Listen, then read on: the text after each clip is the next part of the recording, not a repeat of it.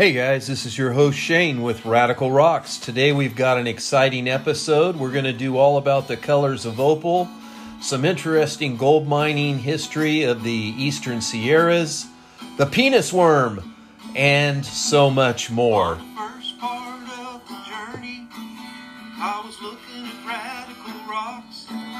There were fossils, minerals, and rocks and things. There were sand and hills and rings. The first thing I found was a geocrystals, quartz with no clouds. Agate was hot and the ground was hard, but the gems were there to be found. See, I've been through the desert, found a rock with no name. Felt good to have in my hand. In the desert, you can find lots of rocks, 'cause radical rocks are everywhere. That's right, radical rocks are everywhere. And today we are going to talk about rocks, minerals, fossils, and so much more. We're going to talk about beautiful diamond that sells, birthstones, the wonderful birthstones of fall, a field trip that you might want to get in on. The largest bird possibly ever in the world was found in Australia. And yes, you heard it, the penis worm. And what is up with this ancient fossil? He has a donut-shaped brain. Bizarre. We'll talk about that. How about making money selling rocks? Well, and then finally, the colors of opal. And if we have time, we'll go into some stories on the Eastern Sierra mines. So let's get right into it, guys. I want to thank you all for liking and subscribing. It really helps us get the show out there. We're trying to build our audience, so we appreciate you listening. We appreciate you subscribing. That really gets us up there in the rankings. And that way, more people who try to look up topics in this genre will find us and hopefully be able to find some education, maybe a slight, tiny bit of entertainment. And that's where we're headed. You can come check us out. Look up Radical Rocks. We're on pretty much most social media.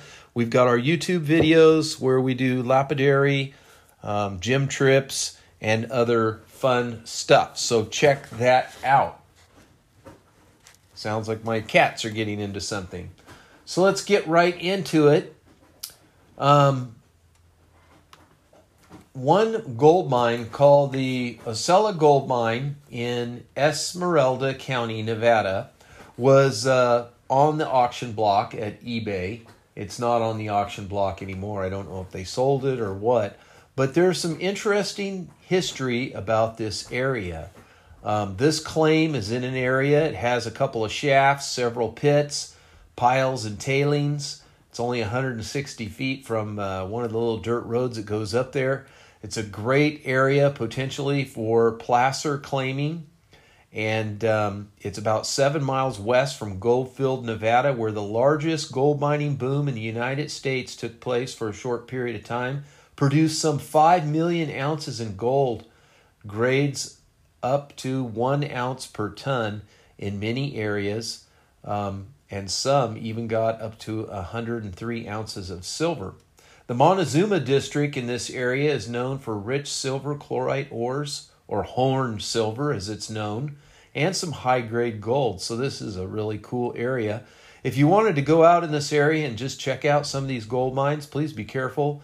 Please don't take anything from any claimed mines. But from Goldfield, Nevada, you would drive north on the 95 for about 4.6 miles, take a left on Silver Peak Road, about 7 miles, Silver Peak Road, then take a left on Hot Springs Road, and it's about 6.3 miles, and a left will take you to this claim that was for sale. But the whole area is full of really cool mining claims and a lot of neat gold history.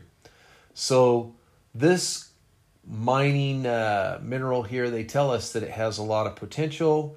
And I am trying to tell you some about the history. Hopefully, this is not freezing up. Description. And it is freezing up. Well, that's not good. Okay, here we go. Got it. Sorry. Some of the history in the Montezuma district. It was discovered in 1867 and began production shortly thereafter. The district shipped ore to Belmont for milling in 1887. The district was inactive until about 1905, when the Tonopah and Goldfield booms brought in new prospectors in the area. The district was revived in production and produced shipments until about 1923. The nearby Goldfield boom was one of the largest and last of the old-time mining booms. Goldfield was originally discovered by prospectors from Tonopah in 1902. 5 million ounces of gold were produced from 1904 to 1960. At least that's what was reported. The bulk of production was in the 1904 to 1920 period. The mines were mostly from World War II. Small amounts of intermediate production have taken place since.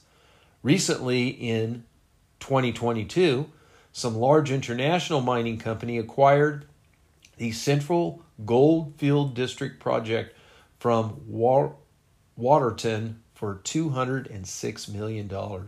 There's still gold in the area. The geology in this area is covers most of Nevada and is in northeast trending mountain ranges between flat valleys and basins. They have parallel, high-density strike-slip faults extending from Reno to Las Vegas along the California-Nevada border. Faulting and volcanic activity make the Walker Lane favorable for hosting gold and silver, and these deposits are found there. And some of the most famous precious metal districts in the United States, including the Comstock, Goldfield, Tonopah, Bullfrog, Mineral Ridge, and Round Mountain, are along this area. So kind of cool, little gold mining information there. So the penis worm, yes, I'm not joking. The penis worm's ancient cousin, fossilized with its donut-shaped brain. Pretty bizarre. At lifescience.com, they have an article here by Nicoletta Lanise, who tells us about this Cambrian age worm.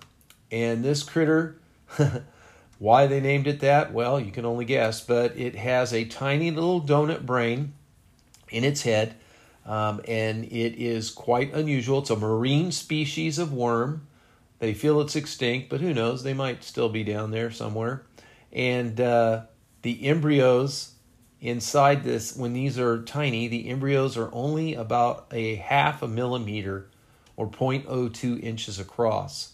So it looks like this one here is a miniature penis worm, which gives scientists the idea of what a mature one might have looked like. And so they've got these pictures. They've scanned this fossil here, and they were able to look at its brain and study it. Very bizarre. This thing is all tissue, muscle. There's really no bone or anything like that in it. So getting a really good fossil of these type of creatures, aside from an imprint where you could actually scan it and see the brain, it would be amazing. They used high-powered X-rays produced by an accelerator to take the snapshots, and they went through and rotated 180 degrees within the beam and took 1,501 X-rays as it goes on through. And then these X-rays can be assembled and detailed into the 3D model that allows them to peer inside this embryo without having to cut it open or smash it open or destroy it. So this way they're able to study it. So kind of bizarre, but yet interesting. Gemstones. I had to share this one. I'm not one to share metaphysical things on gemstones. I'm more about the stories. I used to do human interest stuff occasionally, quite a bit. I don't do it too much anymore because there's just so many great stories. I want to get you the most interesting. I go through hundreds of stories, filter out the best stories for you and the best information so that you can have that at your hand. And also a lot of information repeats itself a lot, so I have to filter through all that as well. But this story I had to share with you, even though, again, I don't do metaphysics on the show much, because that's just not what our focus is. But this one is the Global News Insider, and you can go to globalnewsinsider.com. And the title caught my eye. It says, Wearing this gemstone will cure every disease, comma, better health. So they're promising here that this, I'm not promising you this, I think it's Boulder Dash, right? As our friends in Britain would say. I think it's complete BS. But that's what they say, and you can read this article if you want. Just go to the Global Insider. They specifically talk about emeralds being the gemstone of choice that is going to help with disease and cure disease and help with all these diseases. So I thought it was pretty funny. I love emeralds. Maybe I should get one. Maybe I'll feel better. I think I'll feel better just because I love emeralds. All right, a new fossil in Australia could be the world's largest bird species to ever walk the earth. Luis Franco tells us at Natural World News all about this wonderful discovery that they found, that our friends down under found, looking around there for these rocks. This bird, they've got some pictures of its bones and its talons. They haven't completely unearthed it yet, so they don't know what they don't have the wing size here. This thing is called the dinosaur duck or demon duck. Also, it is a true size thunderbird, according to this article. And they say that this thunderbird here its body was 10 feet long, just its body. And this bird weighed up to half a ton. That's 1,000-pound bird, okay? 1,000-pound bird. I imagine its wings are going to be pretty big. This demon duck would have probably flown around eating sea creatures and raining havoc and ruling the skies. The bones are shown here of the feet with the talons, quite impressive. Someone has their leg sticking out with one of the leg bones. The leg bone of the bird is much larger than this grown adult man. It was a colossal bird. And like I said, they are still kind of digging it up and learning more and more about these fossilized bones. Quite spectacular. So check that out. Hopefully we'll get some more information. That's one I'd like to hear updates on. Our friends at Rio Grande, by the way, none of these companies or the eBay listing, none of this stuff has anything to do with me. They don't sponsor the show. I'm just telling you because it's interesting. I want to share it with you. I like to get a little gold mining, like to get a little fossils, like to get a little gemstones, like to get some, lapidary, whatever we can get in there, we will. So it is a new month. We are in October, and we are getting ready for fall.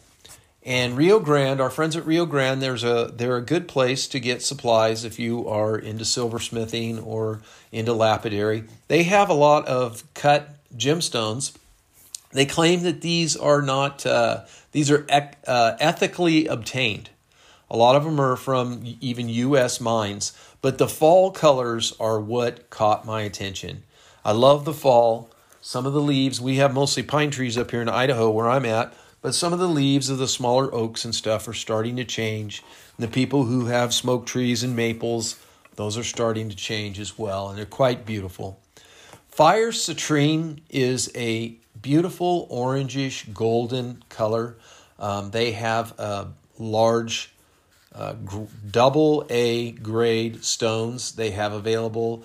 Citrine, golden citrine is, they call the amber one, they call it fire citrine. Golden citrine is more of a yellow citrine. They have triple A grade cut gemstones. The fire citrine oval is another beautiful dark orange color that you can obtain if you want to look at some of their faceted gemstones. They also have gemstones cut in cabochons. So citrine, also golden topaz. I believe they have simulated and actual dug up topaz as well. But some of these come from some really nice mines that you can check out if you want to do a little research on this website. It can be quite enjoyable to look at these different colors. Golden citrine kite. This is a kite-shaped gemstone cut to look like a kite, kind of. Real pretty. You can check these out if you want, because it's fall and those are the colors. Map of where to find water on Mars. Now, of course, this is just speculation, but at visualcapitalist.com, they have an animated map here where Mars is turning around. You have a view of the bottom of the planet. You have a view of the top of the planet. They are rotating as if it were rotating and orbiting. They tell you about the hydrous clays, the hydrous sulfides, the carbonate salts, and the hydrous silica that they believe is a water-based minerals. By the way, these don't absolutely have to be water, but these are indications that water might have been on the planet. So now they're trying to use equipment to determine if there might be water below the surface. So that has been mapped out, and that is what you are looking at here, where these maps are. Apparently, they think it would be probably salt water, and they also have a picture of what Mars might have looked like with its ocean, where they think the ocean might have been, and they display a planet largely covered with water. So interesting. You can check that out if you want. It's free. The article that is there is by Mark Beelan, and again, that's at visualcapitalist.com if you want to check that out. A rare pink diamond that we've talked about went up for bid and it sold.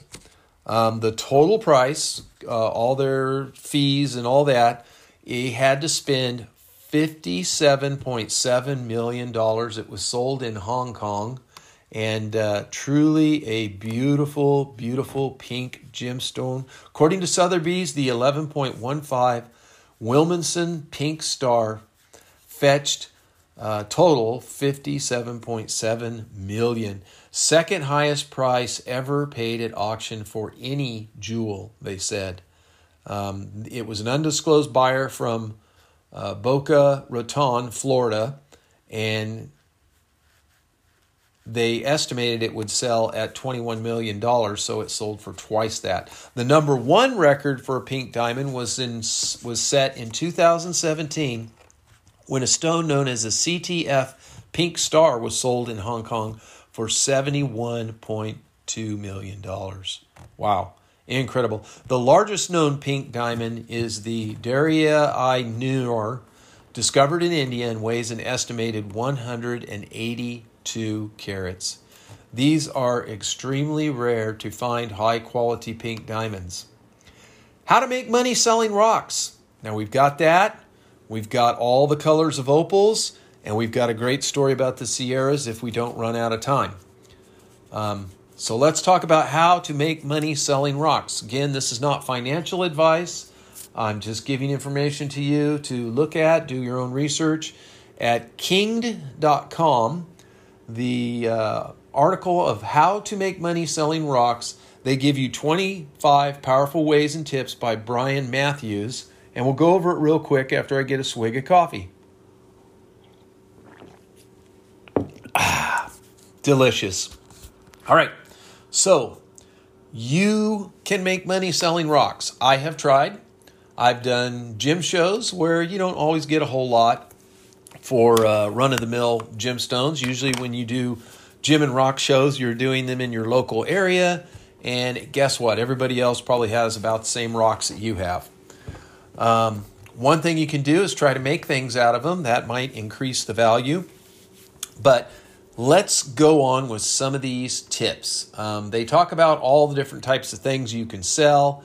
People try to sell antiques and collectibles and things like that. But today we are talking about rocks. They give their example where they had sold some things of their own, some rocks, I guess, and then goes into one of the things you want to do is know how much your rocks are worth. Let's say you inherited a collection. You may want to do a little research. You're probably not going to get a fraction of what you see it being sold for, but perhaps, at least that gives you some kind of number. So if you're seeing, somebody's selling this rock and they're selling it rough and it's selling for $20 a pound, then that's probably a wholesale price. But if you see it's cut up in slabs and they're selling the slabs for $20 a piece and you've got buckets and buckets of slabs, you might hope to get $1 a piece for selling the bulk, That's kind of how it works. If you have mineral collection and you go online and you see these minerals and they're selling for $50 to thousands of dollars for a small mineral that you could hold in your hand, and you're thinking, I'm going to get millions of dollars, believe me, it will take you a lifetime to sell them, and you can only hope to get a fraction of what they cost. So just remember, like jewelry markup is 100-200%. Most things that are sold retail are bought at a fraction. With gemstones, unless it's a really hot item that is super popular, you are not going to get what you're seeing it listed on the websites for. You probably won't even get a quarter of that, because whoever has to get that mineral has to market it, they have to hold it, they have to sell it, they have to package it and ship it, they have to drive around and do shows. There's a lot of costs associated with it. It's not just that gemstone is worth what you see on there. So be aware of that when you get your appraisal or you do your own appraisal. You can buy books. They recommend here Peterson's Field Guide to Rocks and Minerals. They recommend the Audubon's Field Guide to North American Rocks and Roads. And they recommend Simon & Schuster's Guide to Rocks and Minerals. I don't think they're going to give you cost, but it might help you in identifying. Or you could watch one of my videos. I've got several videos on how to identify rocks. Join others. Join a lapidary or mineral club. I'm always telling and promoting you guys to join a local lapidary or rock hounding club or rock and mineral club. You can go to rocktumbler.com and look up various clubs. There's also associations for rock hounding groups through your state, and the Federation of Minerals, Mineralogical Societies is another one that you can go to and look up. So there's that. Guides. We talked about some guides. There's field guides that you can buy for rocks that are regional that you might be able to buy. I found in museums sometimes have books that you can't find anywhere else that specialize on local gemstones and rocks, so you may want to do that. They also recommend there's a group called minsocam.org. It's minsocam.org. Identifying the rocks, we talked about that. You will want to identify them. You can do that by finding people. You can learn how to do it yourself. Some of the key things to identify rock is its hardness. Is it as hard as a diamond, or is it as soft as talcum powder? The streak test, this is where you take the back of a tile that's porous and you grind the rock against the back and see if there's a color of streak. Cleavage, this is the way it breaks. Luster is the rock, the way it looks. Is it gritty and grainy? Is it clear? Is it like milk glass? These things will help you know.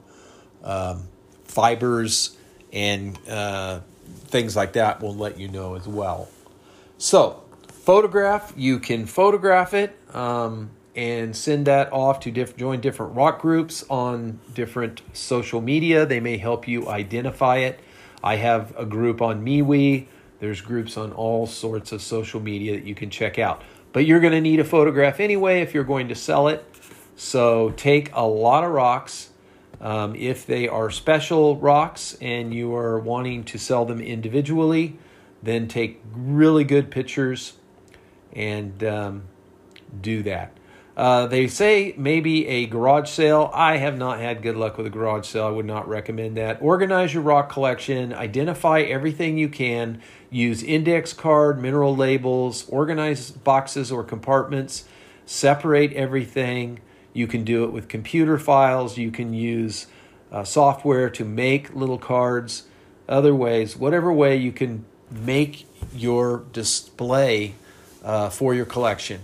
When you are selling it or when you are presenting it for pictures, make sure it's labeled. Catalog whatever you can. If these are minerals, Any information that is on them, make sure that you have the boxes and the labels, that they are matching, that it is proper. This can also add value to your minerals and rocks by knowing more about them. I know when I'm selling slabs, if I know more about the slab, that can help me identify it to a particular rarer slab or something.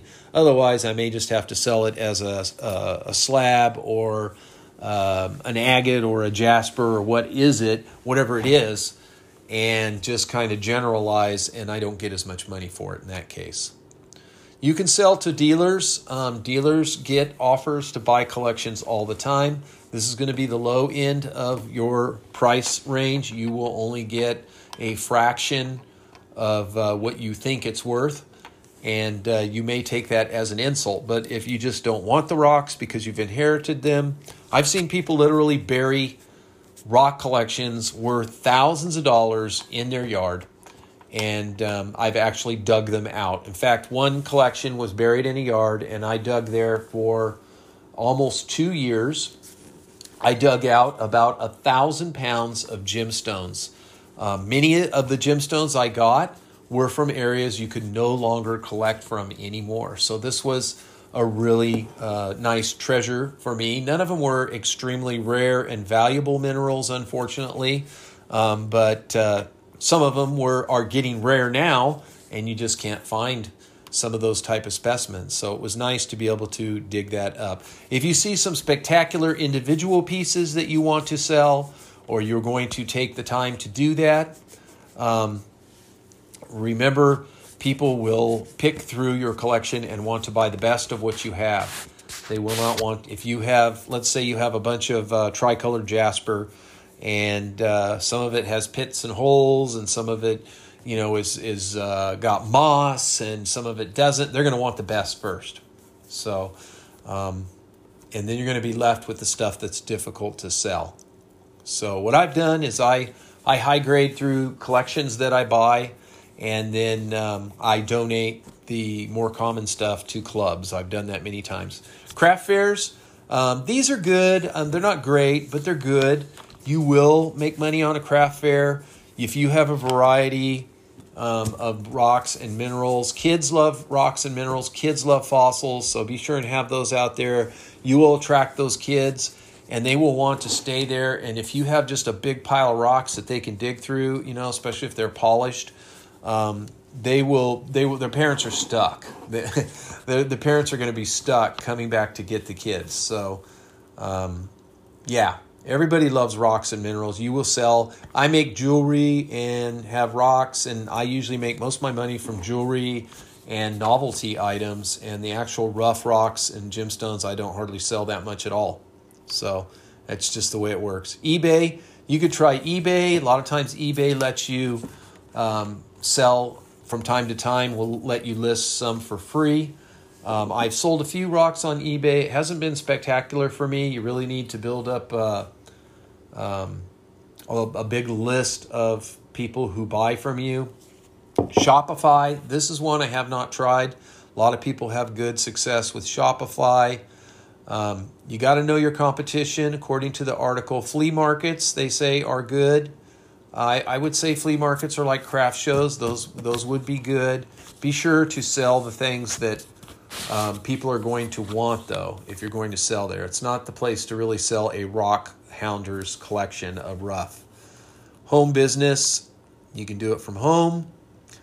Presentation is everything. He goes into that. Again, you may want to just keep these gemstones, this gemstone material, and make lapidary out of it. Make cabochons, make jewelry, make interesting things. And if you decide that you love rocks, gems, and minerals, you will want to buy more. So you're going to have to go out there and find out where to buy more material if you are producing a lot. Figure out how much time and capital. Make sure you have a great personality. Advertising and marketing might be something you want to do. Of course, you can do social media. There's newspaper. I always talk about Rock and Gem magazine. That's you can get a small ad in there if you want. I don't know, how much customers it will bring you, but there you go. They have a facts, answers, and questions section here to find out how much your rock is worth. It's kind of some, really doesn't tell you, but they give you a few tips to see how hard it is and things like that. So those are some of the general tips in how to sell rocks and make money. All right, we are going to go into opals, possibly, because the article disappeared. So now I got to try to find it.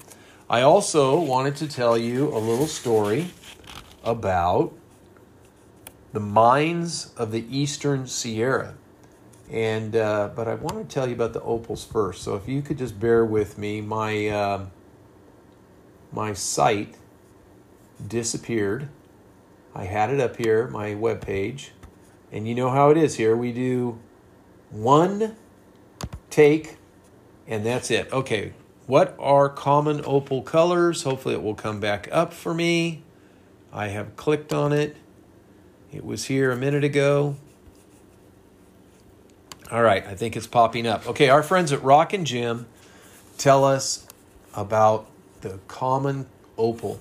So, there's fire opal, but that's not really common opal. That's more like rare opal. That's more like precious opal. But without the glittering multicolor opalescence, there still is some opalescence. Like when you think of like moonstone, which is, a feldspar, which has water trapped in it, and it gives it kind of a moon look, right? A kind of a glowing color. So opal definitely has a different look to it. It kind of, sometimes you can see opal, like white opal. Sometimes you'll see petrified wood, and it'll have white in it. And it looks like white milk glass, right? But you can't really see through it. Some opal can be more translucent than others. But this is a common opal that you will find is white opal. So it still has water trapped in it, in a microscopic little particles of water are trapped in the stone that gives it that opalescence look to it. That's what it is. Common opal colors can be very, very varied. White to colorless, and then trace elements, usually iron, will help the opal to look orange, fire red opal, cherry red, watermelon red, white milky opal, green fraise opal. Chrysoprase is almost kind of has water trapped in it, from what I understand. Peruvian pink opal, blue opal. I have some beautiful blue opal from Peru. It is gorgeous. Some of it's dark, dark blue. Some of it is a light blue. There's yellow opal, sometimes called honey opal, brown wax opal, yellowish green hyalite opal. So all of these can be very beautiful and pretty. Now, when they fracture, it kind of breaks a little bit like glass. It kind of concaves out, like when you chip your windshield, right? They talk about sedimentary rocks and even opalized wood. So it's not always fire opal. Of course, precious opal is very sought after, but some of these other colors of opal are very desirable too. The rich orange reds are quite collectible because of inclusions of hematite. Fire can refer to the opalescence of precious opal, and red is a color of a common fire opal, but you can find it without fire. Both of them come from central Mexico primarily. Okay, common opal is typically cut as a cabochon. Mexican fire opal occasionally exhibits subtle flashes of greenish yellow opalescence because it's partially formed silica spherical layers that diffract and reflect only part of the incident light. Halite is a common opal. This can be greenish yellow caused by traces of iron, and it can do daylight fluorescent, which occurs when sunlight energizes the electrons within the opal, and then you put it in the dark, and you will see a greenish yellow hue. So it's kind of cool, kind of glows. It also can have traces of radioactive element uranium in it. So this is why you don't want to lick rocks, right? It could have poison on it. It could have cyanide or arsenic, or it could be radioactive. So be careful what you do. Now, opal from Peru. This is really neat. I've seen it with dendrites in it, which if you don't know what a dendrite is or dendrites are, they look like fern. They're usually dark black, and this is in this clear to opaque opal, a milky, slightly milky opal. Very beautiful. This is from Peru as well.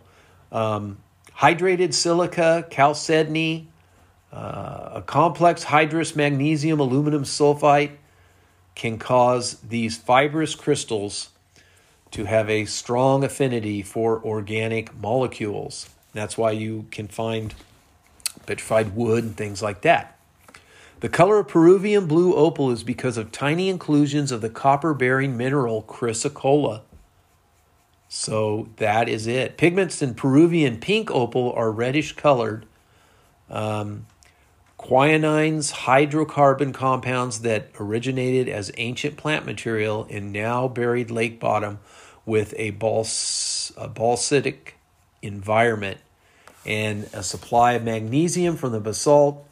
It causes to form with the quinine molecules and become part of the silica gel that solidified into Peruvian pink opal. Spectacular. Peruvian blue opal, which I told you I have some of that. I may sell some. Maybe I'll put it on Etsy. If you want to go to my Etsy site, check it out. I've got a few gemstones and minerals there. I'll be putting more of them on in the next week. But this Peruvian blue opal is a blue to blue-green color, and dark blue too. Again, it leaches. Apparently, it leached from copper mining districts, southern Peru. Unusual color is produced by microscopic inclusions of copper-bearing mineral chrysocolla. Milky opal can be used in gemstones for artwork. Now I can't think what it's called. I was going to tell you what it's called, but I was going to add to this. But they do these cameos. They're called cameos. They'll put a dark stone in the back, like black, like plissamine or something heavy and dark, and they'll put the white in the front, and then they'll carve a picture in it, and it gives it this lifelike kind of look, I guess, kind of ghostly lifelike. So white opal is milky opal is not precious opal. It's the most abundant type of gem quality common opal. Off-white, typically like a moonstone type translucency, warm glow caused by the internal scattering of light. The presence of iron often produces soft bluish or orange undertones. Milky opal is fashioned into beads and cabochons. Phrase opal is distinctive. It is a chrysoprase-like green color caused by nickel chromophore, and it is dark spiderweb-like patterns of dendritic opal are created when black magnesium oxides fill tiny fractures in the fractured opal surface. Multicolored banded opal, which has only limited translucency, forms and variations in the chemical composition of silica gel during the solidification process. So layering and different minerals cause the different colors and layers to form in banded opal, if you're lucky enough to find it. This story was originally from Steve Voynick, and you can read more details on the beautiful colors of common opal just by going to our friends at Rock and Gem. All right, now for those of you who have hung in there with us, I want to tell you about the Eastern Sierras. This was a beautiful land in California, United States of America at one time. It was burnt very badly a few years back. A friend of ours lost their house there, and has been the scene of a lot of political activity lately. People there, patriots, are fighting to get the people in office that they thought they voted for in, and the people who they voted for who turned out to not really represent them, the people, they're trying to get those people out. It's kind of a neat story called Red, White, and Blueprint. So Eastern Sierra has been a land of many interesting things, good and bad, for hundreds of years, probably thousands, but we're only going to go back about 150 years ago or so. This was a harsh land at the time of the 49ers. There was a ton of gold miners which were sweeping westward, and they were looking at some 200-mile of treacherous travel across the Great Barrier as they sought the most favorable routes. One of the routes that paralleled the Sierra, one of those routes was Brown Mountains. Bitter valleys paralleling the Sierra Nevadas on the east were known only to early explorers and trappers. This would be very, very tough travel, but the beauty and wealth found on the other side made those first explorers not really care. They wanted to get their part. They wanted to fill their pouch with California gold. They would not hesitate. They did not care. You can read a lot of horrible stories of people that didn't make it across the Sierras. One of them is about the Donner family. Maybe you've heard of that.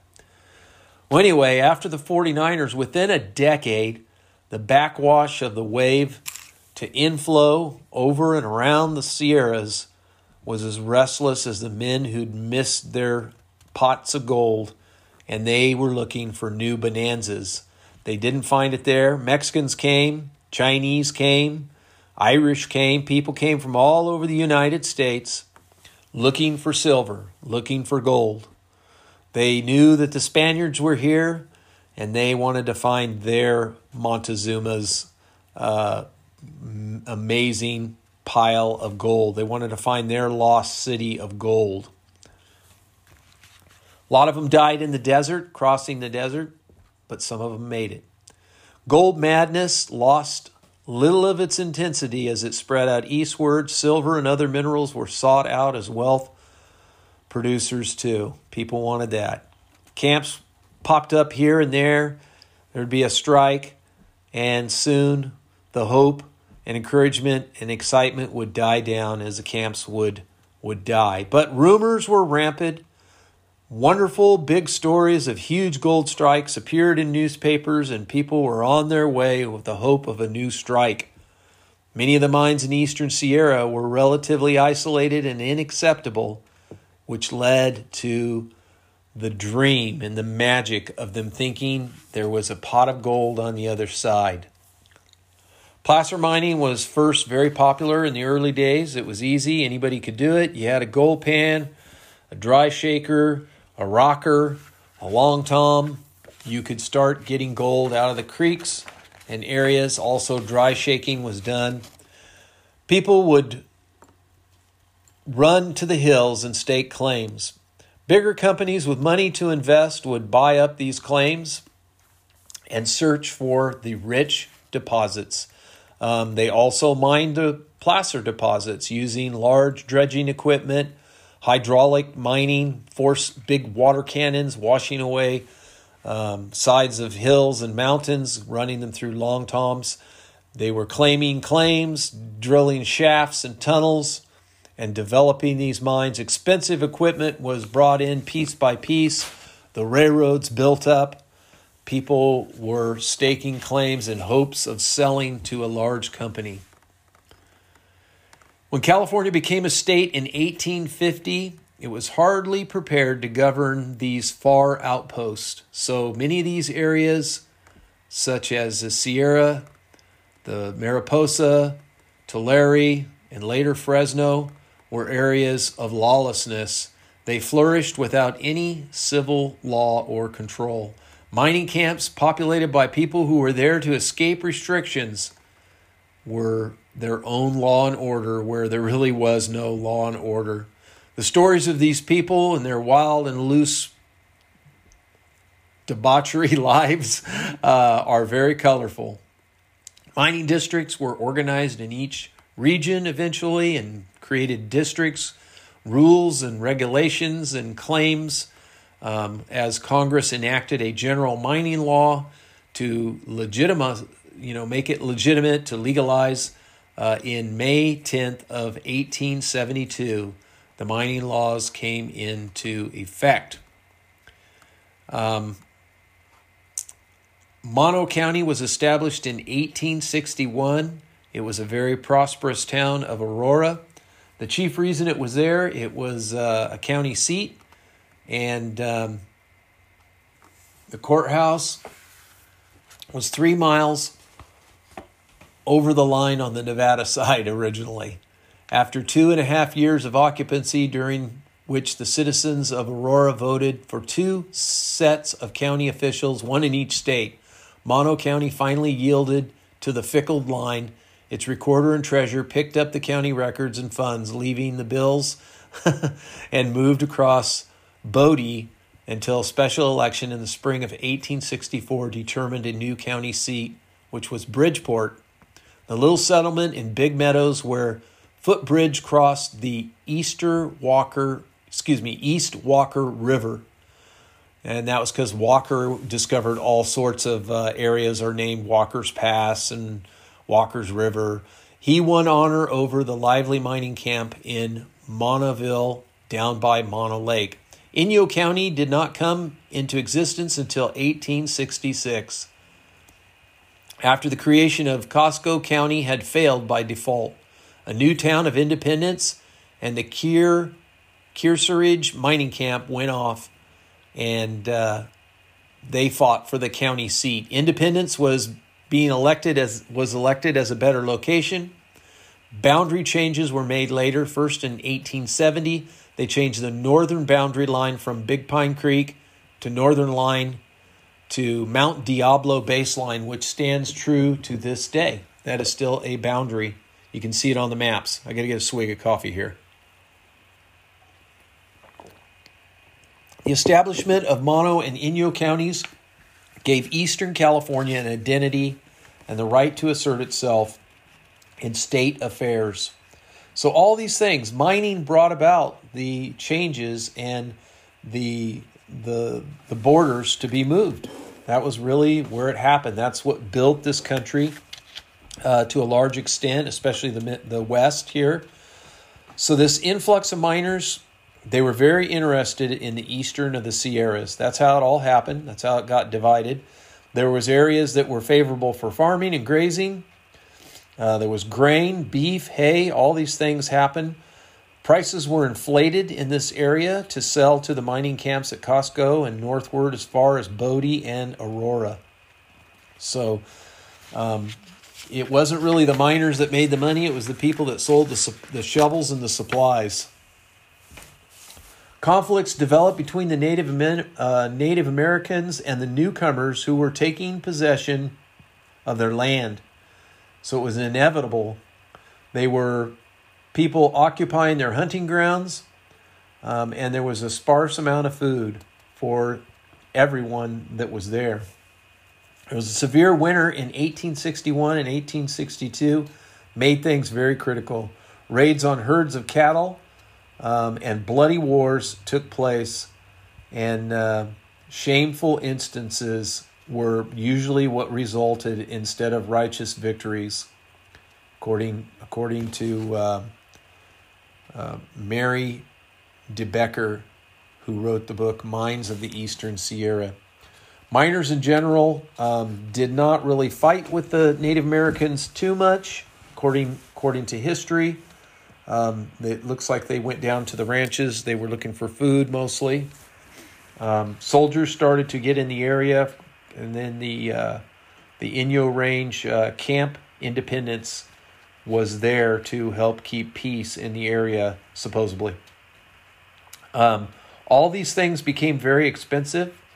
There was more than just gold mining there. There was talc, dolomite, sulfur. There was salt in the deserts. All these things, discovery of rare earths that was used for TV tubes back in the 50s, and other items that were very well needed throughout history have been mined in this area. You can still see many mines that litter the area. You need to be careful if you are in that area because you can fall in and die. Dogtown and Monoville are located. Dogtown is located just west of present-day Highway 395. It's about 0.6 of a mile south to the northerly turnoff to Bodie. There's a plaque that used to be there that marked the site where Cord Norris, a young German, and his Indian wife Mary set up housekeeping in a dugout on Dog Creek where they panned for gold for a living. And that happened in 1857. Of course, once you find gold in an area, then everybody's going to be there. There's going to be a gold rush, and that's potentially what set it off. Dogtown was a bustling little community just 2 years later. In July 4th, 1859, Dogtown resident named Chris wandered over the hill, which was from the watershed between Walker River and Mono Lake. He stopped to rest and picked up some of the dirt around him, amazed to find it rich with gold. Of course, news spread around like magic, and residents of Dogtown moved quickly to stake claims ahead of outsiders who poured in over from Sonora and Mono passes from Carson Valley and up through Owens Valley. Soon all the ground was claimed for miles. The first gold rush in the Sierra had officially occurred at this point. There was a frantic rush to fill all the needs of the booming mining camp. Lumber was whipsawed for use before any of the sawmills could be brought into production. The first homes were dugouts and cabins, very, very primitive. The first 31 buildings erected, 22 were liquor shops. First things first, right? They brought in 11-mule ditch to bring in water from Virginia Creek for hydraulic operations and prepared for winter. Now, it gets so cold there that they couldn't do the hydraulic mining in the winter. That would just completely stop. They could not do that. These prospectors made it through, for the most part, in their crude fortresses or homesteads, and 150 people survived that first bitter winter. Spring, renewed activity happened, and Monoville flourished briefly. There was a report of rich silver, and that was a magic word back then. Silver was pretty expensive, and it was hailed as another Comstock. Lode mining was a new way to wealth. The population moved again, and people were working there and trying to find more gold and silver. Cord Norst and his wife had chosen to remain in Dogtown during the rise and fall of Monoville, and this was to be their home for many years. And they would find enough gold in Dog Creek to buy their supplies and a new county seat in Bridgeport. So there's no way of knowing exactly how much was taken from Dogtown and Mono diggings because this was much before they had all the offices there to record it, and a lot of people just didn't record it. But the estimates have been in the millions of dollars. Lesser placer deposits extended upon the bases of the Sierra. Sluice box and rocker were common, and hydraulic mining was carried on as the largest deposits, and now are only evidenced by mounds of gravel, hopefully grown over by now. In 1880, the Virginia Creek Hydraulic Company operated very profitably on 3,200 acres in the old Mono diggings. There still remains a Dogtown stone cabins. This was back in the 60s, so they're probably not there anymore. Monoville over the ridge southeastward to present highway on the north of Conway Summit. The old water ditches in Virginia Creek may still be traced on the hillside. The Cinnamon Cut, said to have yielded $80,000 in gold, is a 1,700 by 200 foot scar on the landscape. Even though the gravels of the old Mono diggings have been worked and reworked over 100 years, still many show a flash of color in their pans, which is all it takes to get that gold fever and want to go get gold. So with that, guys, we're going to call it the end of our episode tonight. Thank you for tuning in. Until next time, remember, rockhounds don't die, they petrify.